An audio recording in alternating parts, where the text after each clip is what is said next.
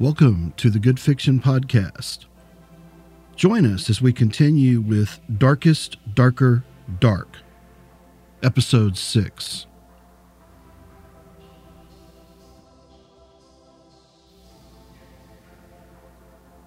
Debbie didn't care that they had told her not to stay in the tanning bed more than 30 minutes at a time, especially to start out.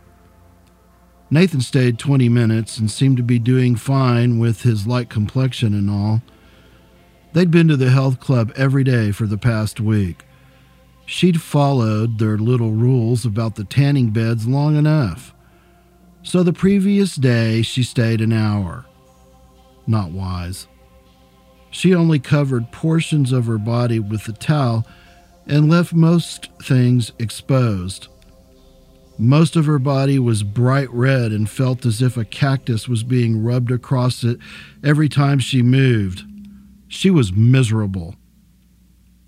The time everyone agreed she should take away from school became boring quickly. Nathan would take a day or two here or there, but most days he was in school where he was supposed to be. She liked it when he took off, though. When it was just her, the days were filled with crying and remembering. 2 weeks had passed since the funeral, but still the immense pain remained. There were decisions to be made. Even though Nathan's parents had legal custody of her, they were allowing her to make decisions about what to do with the property her parents had left her. They wanted to advise her wisely, but were careful to make the decisions Debbie's. A date had been set for the reading of the parents' will. The outcome was already known. Everything would go to Debbie, but what was uncertain was just how much it would be. Once the will was read, she would legally be able to sell the cars, put the house on the market, and sell the house's furnishings, etc. That was what she had decided to do.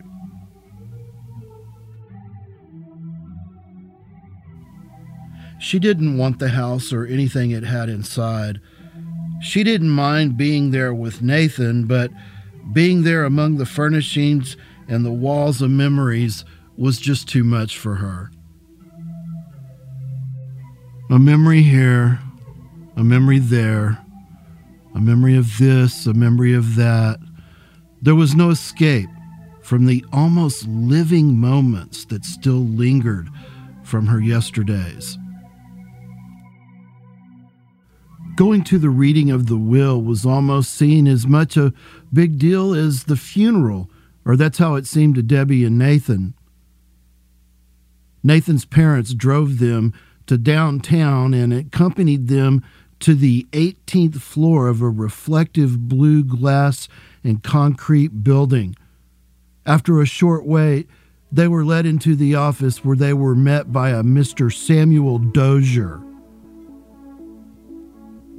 Debbie had heard his name mentioned around the house over the years, but had never seen the guy. He was her dad's attorney and had been for years. Something about friends in college or something like that, but she wasn't sure. She had told Nathan on the ride over that she bet she was going to find out, though. Everyone seemed obligated to tell her that they had known her mom or known her dad. It's like they were bragging that they knew them so they could be a part of it all. Bizarre.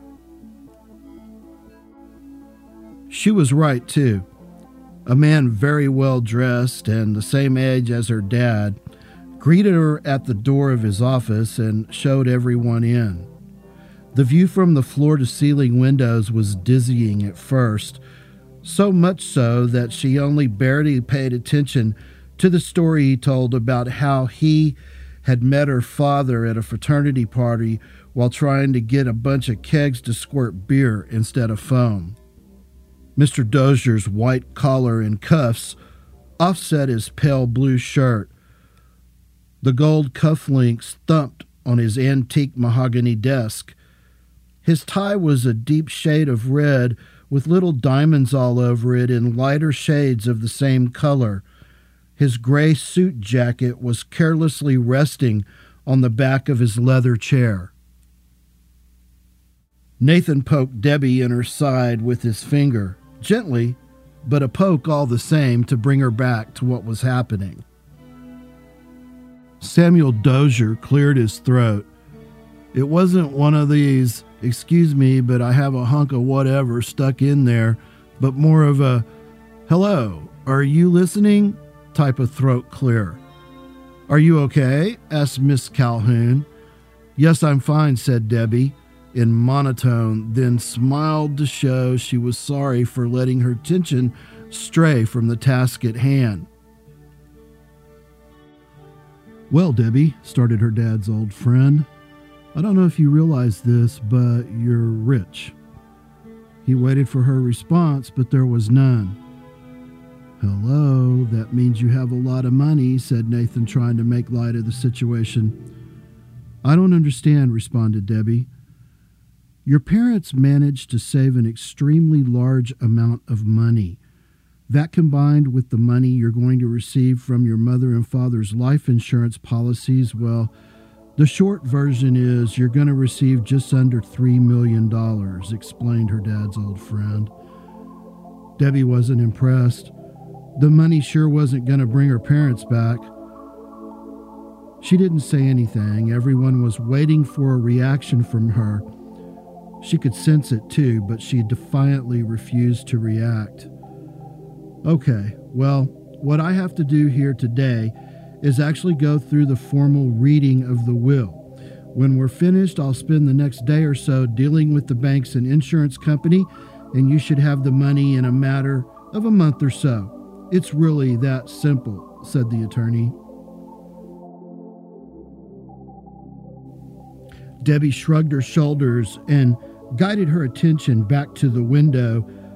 Everyone noticed, but it didn't matter. What they were doing was just a formality anyway.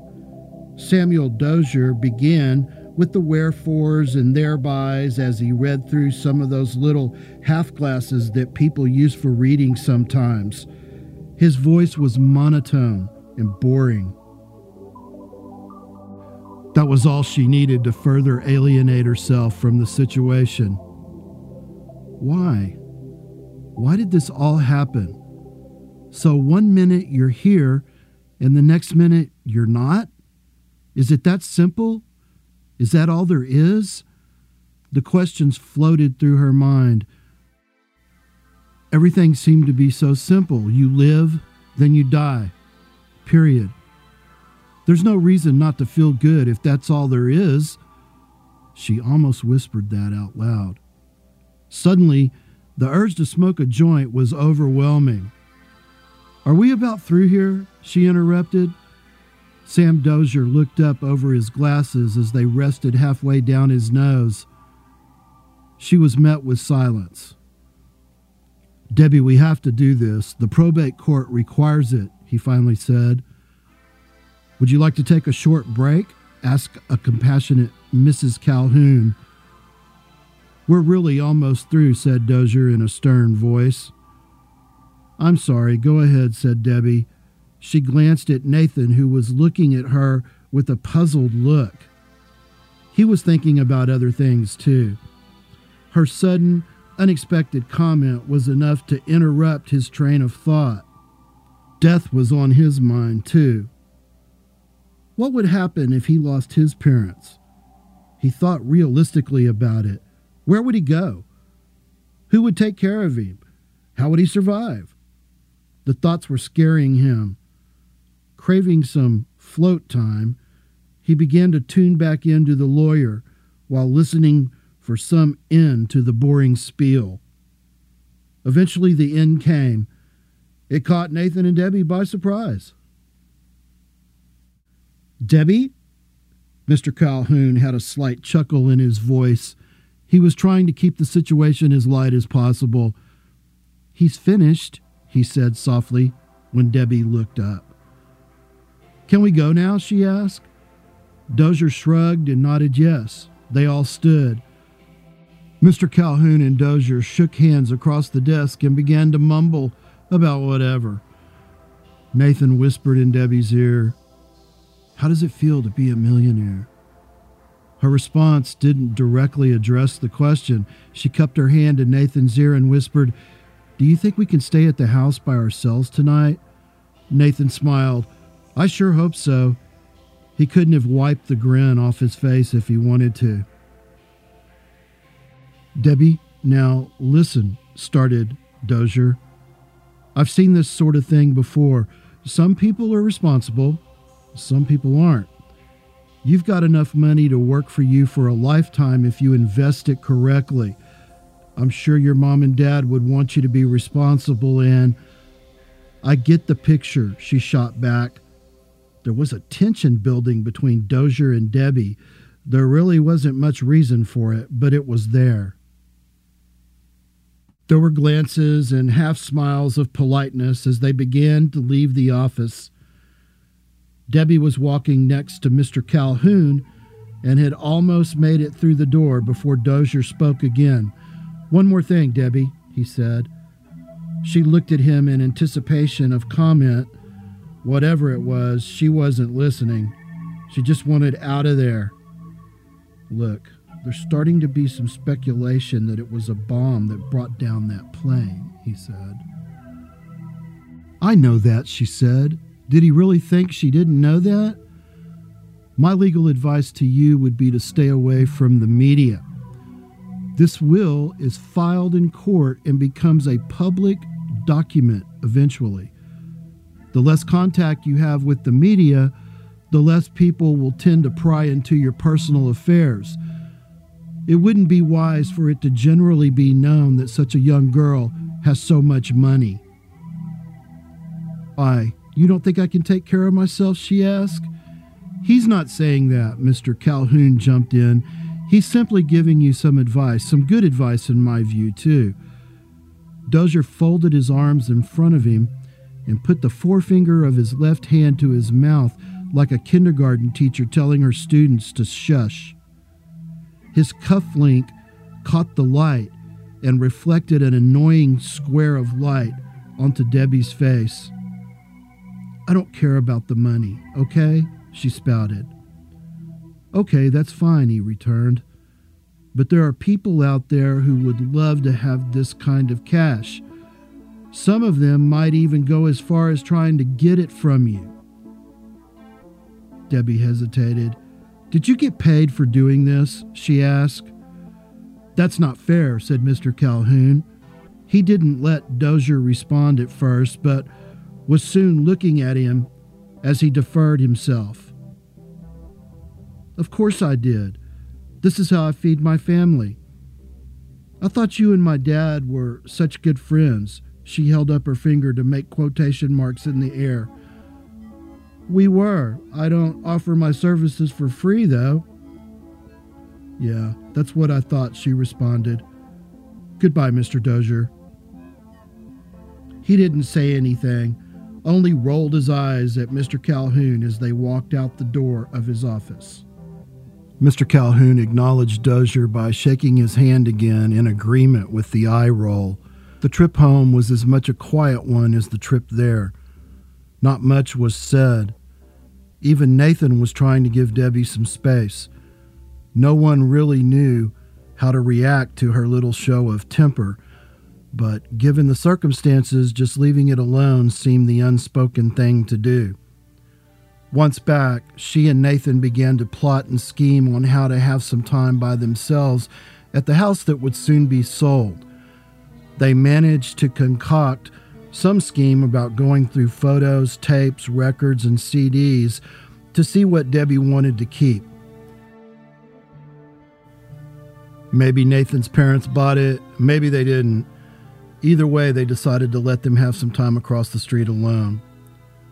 A party for two ensued later that night. Nathan shot up and Debbie floated with weed and vodka and orange juice. The buzz turned to stone. The floating became flying.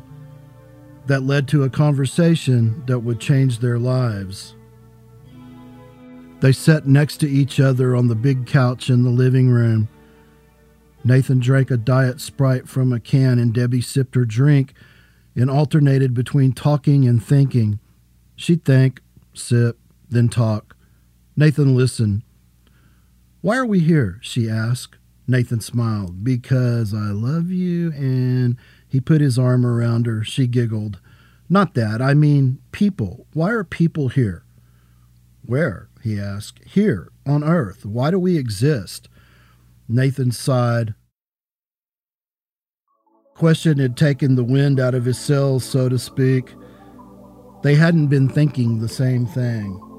"Too deep for me," said Nathan.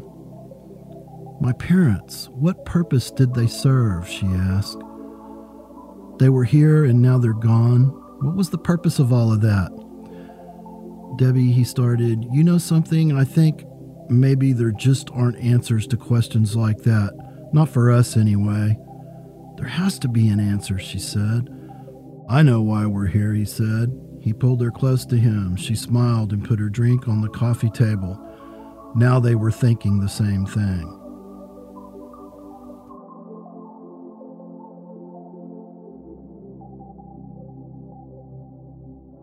Thank you for listening.